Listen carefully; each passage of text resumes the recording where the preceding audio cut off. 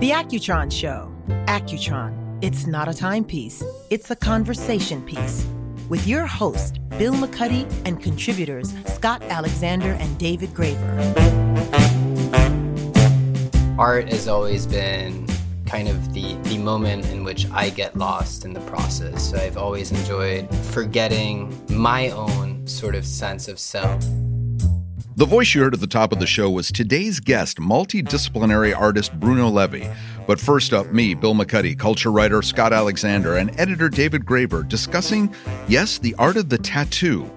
All that and more on this episode of The Accutron Show. Stay tuned. Tattoos scare me. I don't think I'm a tattoo guy, and I wonder... The folks at home can't see me, but they can't see the big tattoo on my forehead that says, I have poor impulse control. No, be honest. Scott Alexander, you have no tattoos. I have no tattoos, but I actually want to get one. You do? Yes, I just recently, my girlfriend got one recently, her first, and I was like, you know what? Is it your name? I think it's time. It is not my name. Okay. And is it my name? It's in her entire leg. What? It's what? Seaweed from her ankle to her thigh. Oh, wow. Oh, we need to talk later. And David? I also do not have a tattoo and was afraid of them for the longest time, but my best friend is a fine artist who just started tattooing himself, and for the first time ever, I'm considering getting a tattoo, but from him, because the big question is permanence, putting something on my body permanently that I wouldn't regret. I don't get it. I don't get it. Well, here's the thing. I think it's about impermanence because, this is a one-way trip. So I think as we're holding on to this idea that, like, my body will be here forever, I have to take care of it. Yeah, Yeah, but what you put on the body, it's like, Grandma, why do you have that tramp stamp? I mean, what you mean? What has the most meaning? It lasts forever. It lasts forever, so do something that you like. Make a choice. Make a choice. Make a commitment. And it's the same, to me, it's the same thing the way you have to attack life. You have to make a commitment to what you want to do and then jump. You have to jump out of the airplane at some point. This is a big one, guys. This is a big one. It's don't your make body. It a big tattoo. Make it something that goes under a shirt. Yeah. Make it something that doesn't show when unless you're in the ocean.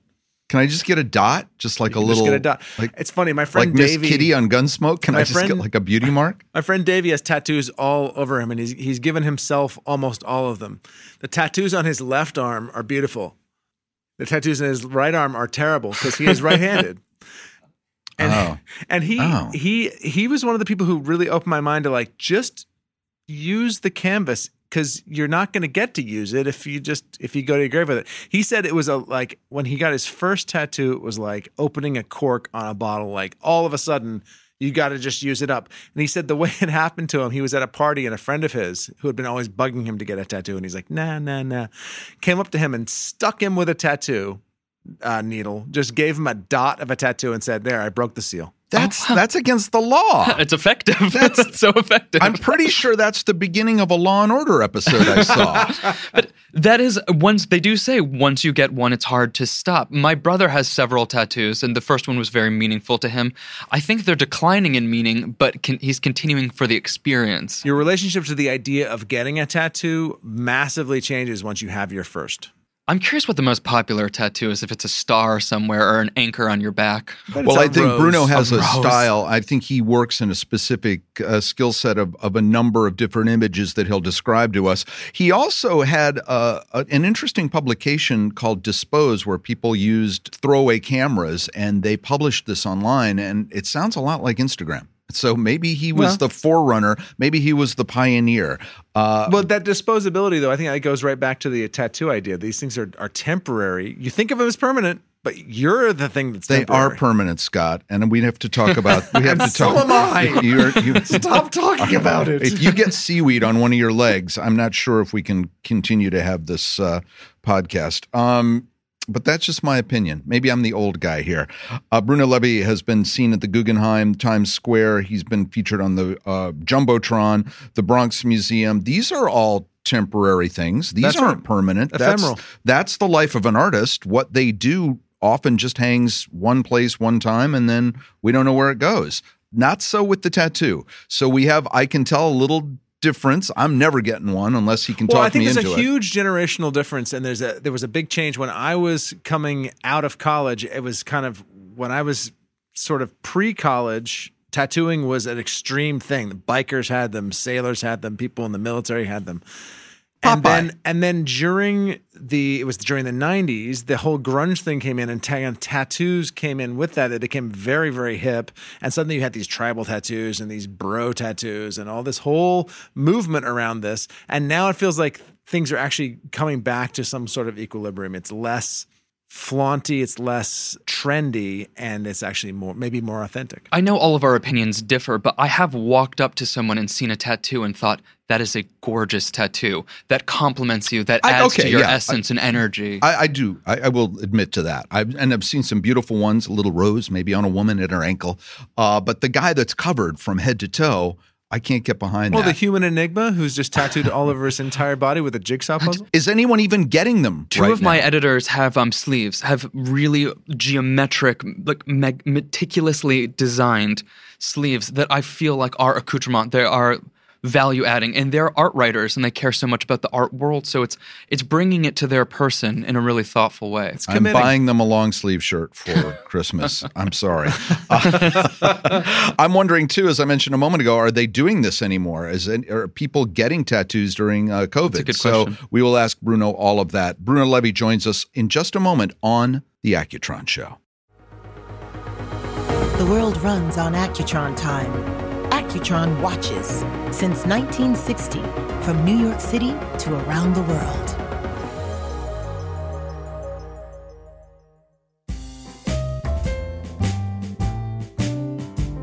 Bruno Levy, welcome to the Accutron Show. You know, here's something I've always wanted to know. Who shouldn't have a tattoo? Is there anyone that walks in and you go, not for you? That's an interesting question. I guess not so specifically. I think most people that come to me come to me for a specific reason, so I don't really have that interaction with people. I sort of book my tattoos by appointment only, so I don't get a lot of walk-ins that, don't think about what they want or how, I guess, it fits them. So I guess I don't really get to experience that so much, of like that idea that someone shouldn't get to have something. But they bring you some crazy ideas that you go, well, and you have to steer them a little, or do you do exactly what they tell you? So basically, I mostly do what's called like my flash, which is basically my art or drawings. I don't do a lot of custom work. When I started tattooing, I used to do a lot of custom work and basically take on people's ideas and try to render them in the best of my capabilities. But over the time, I found that what I was really good at was my own direct drawings or initiative of what like those drawings should be, and I've kind of focused on those over the last few years or so. So basically, the way I book appointments or my tattoos is I have a series of drawings that people can choose from. I think that sometimes there is a sort of conversation of how those fit them personally. I do have certain instances where I feel like those symbols or motifs that I've designed fit someone more or less and try to veer them in some way. But for the most part, I don't really have that much of that kind of interaction because people are picking specifically designs that I've created. Would you say your work falls into a particular style? Like, what would you call your style? So a lot of it is reference from early 1900s Western tattooing art. So I do take a lot of references from that era or like from that age. I guess a lot of my inspirations start from pre-consumerist or capitalist structure that exists within the tattoo world that exists today. So a lot of things from like the early 1900s that are a little more rough in their nature. A lot of it is based on sort of like these nostalgic, longing ideas of travel and then missing the things that kind of make you feel like bonded to something concrete that some people might call home. So whether it's, a loved one or the idea of love and romance or like missed love, or once again, like travel and sort of a memory. A memory of sorts. But those memories are tied to nostalgia and romance. To nostalgia and romance, and to like a very like basic human kind of emotions. So how did you decide to devote your life to the arts? So I was pursuing this idea of making art. I think I always wanted to be an artist from a very young age. I'm someone who's less conceptual in the creative process. I've always just enjoyed creating versus conceptualizing a creation and then rendering it. So for me, art has always been kind of the moment in which I get lost in the process. So I've always enjoyed drawing and losing myself to the hours of drawing or painting or making videos or editing, and just losing days and time and forgetting my own sort of sense of self. And I think it's in some way extremely selfish, but in some way like a very therapeutic way that I've learned to live in this world. I learned to tattoo many years ago, maybe 12 years ago when I was living in Nepal. It was something that fell onto me, I would say, versus something that I sought out for. I was drawing a lot, owned this small little bar, cafe in Kathmandu, and people kept asking me to tattoo my drawings onto them. At the time, I was doing sort of street art, graffiti. I was drawing a lot, and it was, I guess, in the mid 2000s. And at that time, there was this trend of sorts of street artists that transcended to like tattooing and different kind of mediums. And I thought it would be an interesting medium for me to explore. It reminds me, are you familiar with the French graffiti artist J.R.? Of course, yeah. The photographer. Yeah, when I spoke with him a little while ago, and I said, "Oh, you're one of my favorite photographers." He said, "I'm not a photographer. I'm a gallerist." And his point was that he's really bringing art out. And if people haven't seen his stuff, he puts these giant photographs on the sides of buildings, and he's taking art out of the museum. What you were saying about high art versus accessible art, and sort of this true interaction that you're maybe getting to with tattooing, it reminds me of that. Do you feel like that's similar? Yeah, I think there's a similarity with that. I think there's a direct relationship where you're cutting the gallery out, where you're putting the art directly with the people, and the idea of that consuming of the art sort of separates from the capitalist structure with the art market. And so it's a lot more direct. People aren't buying tattoos to resell them after I die, which is very liberating, or at least feels more genuine.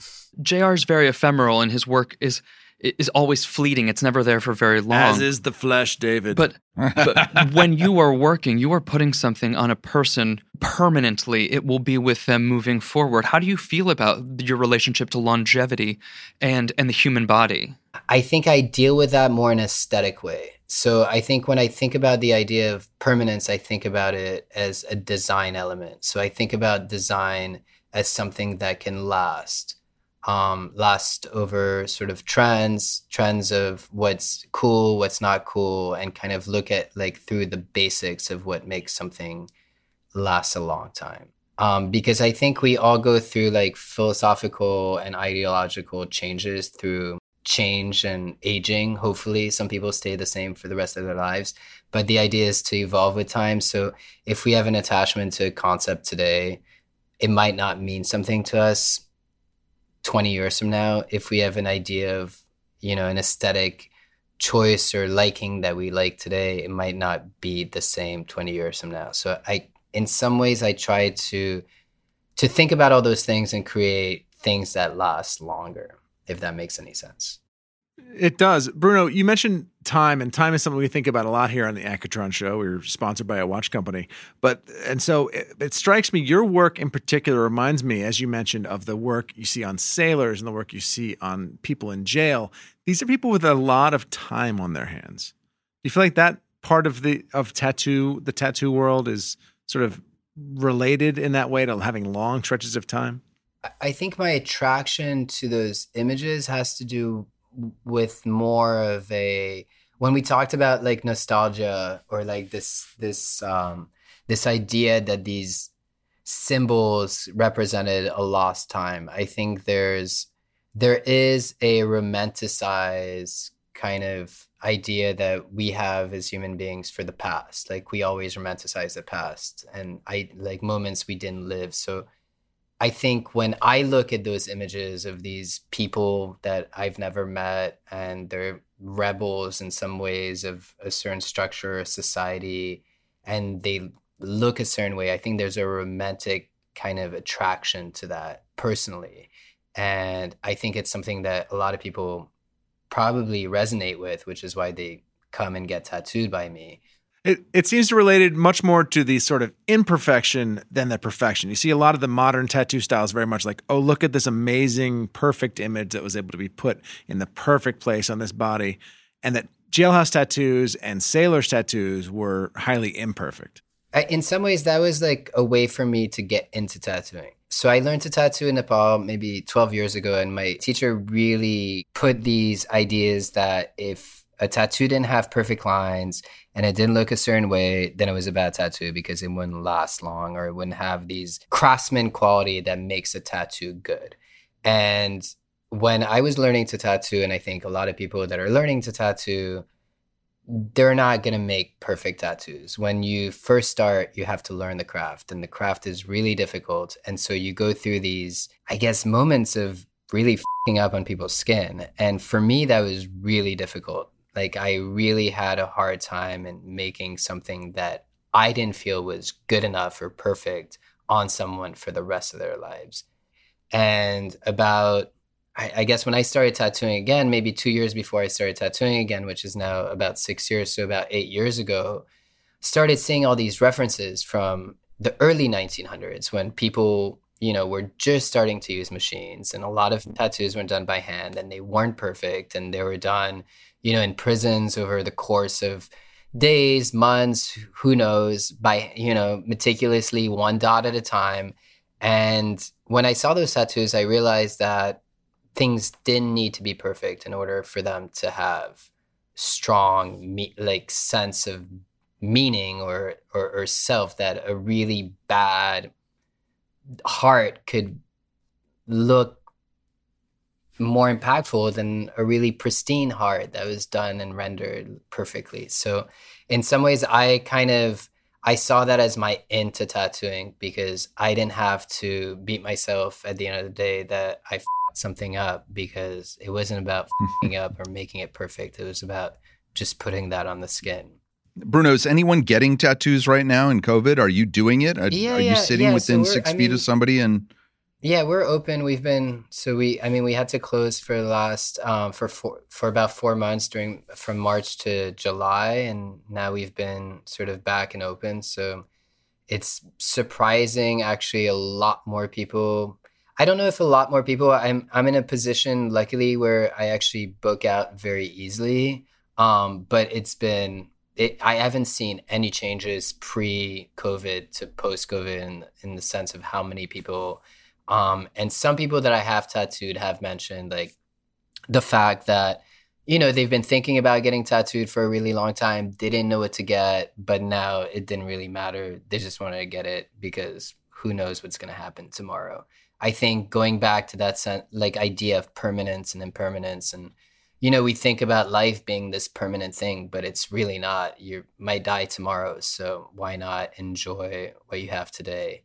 And I've always thought about tattoos almost as great mistakes, like something that you do today that means absolutely nothing maybe, but you did it, and at least you did it. Like, I don't know if that's basic, but it speaks to some truth about how I see my clients get tattooed and other people get tattooed, and sort of letting go of that idea of permanence and you being permanent and your body.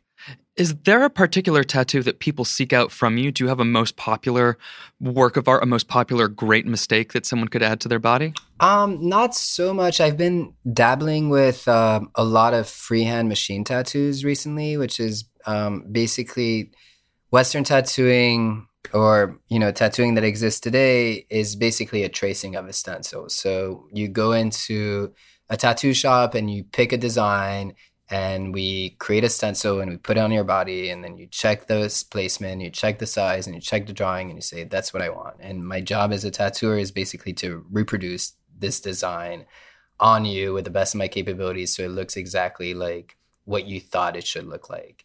And what I've been doing is stripping away that idea of the stencil and just drawing directly with the machine on the body. So whether it's a skull or a rose or, these basic kind of symbols that exist in Western canon of tattooing, and trying to create those directly on the spot. And, sometimes there's mistakes that happen because I'm a human being, and, I've drawn skulls now for 5-6 years every day, but sometimes they look different than others. And that kind of letting go, but also letting the artwork exist with the moment is something that's been very interesting to me.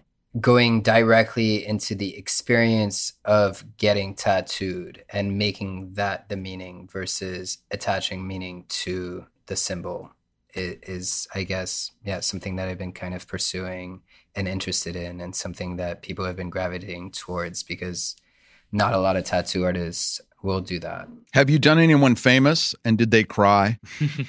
I haven't tattooed that many famous people, to be honest. It's something that I'm a little bit dreary of. When I was just starting out, a lot of people that were looking towards getting tattooed by me were people that were looking for something that fit outside the popular.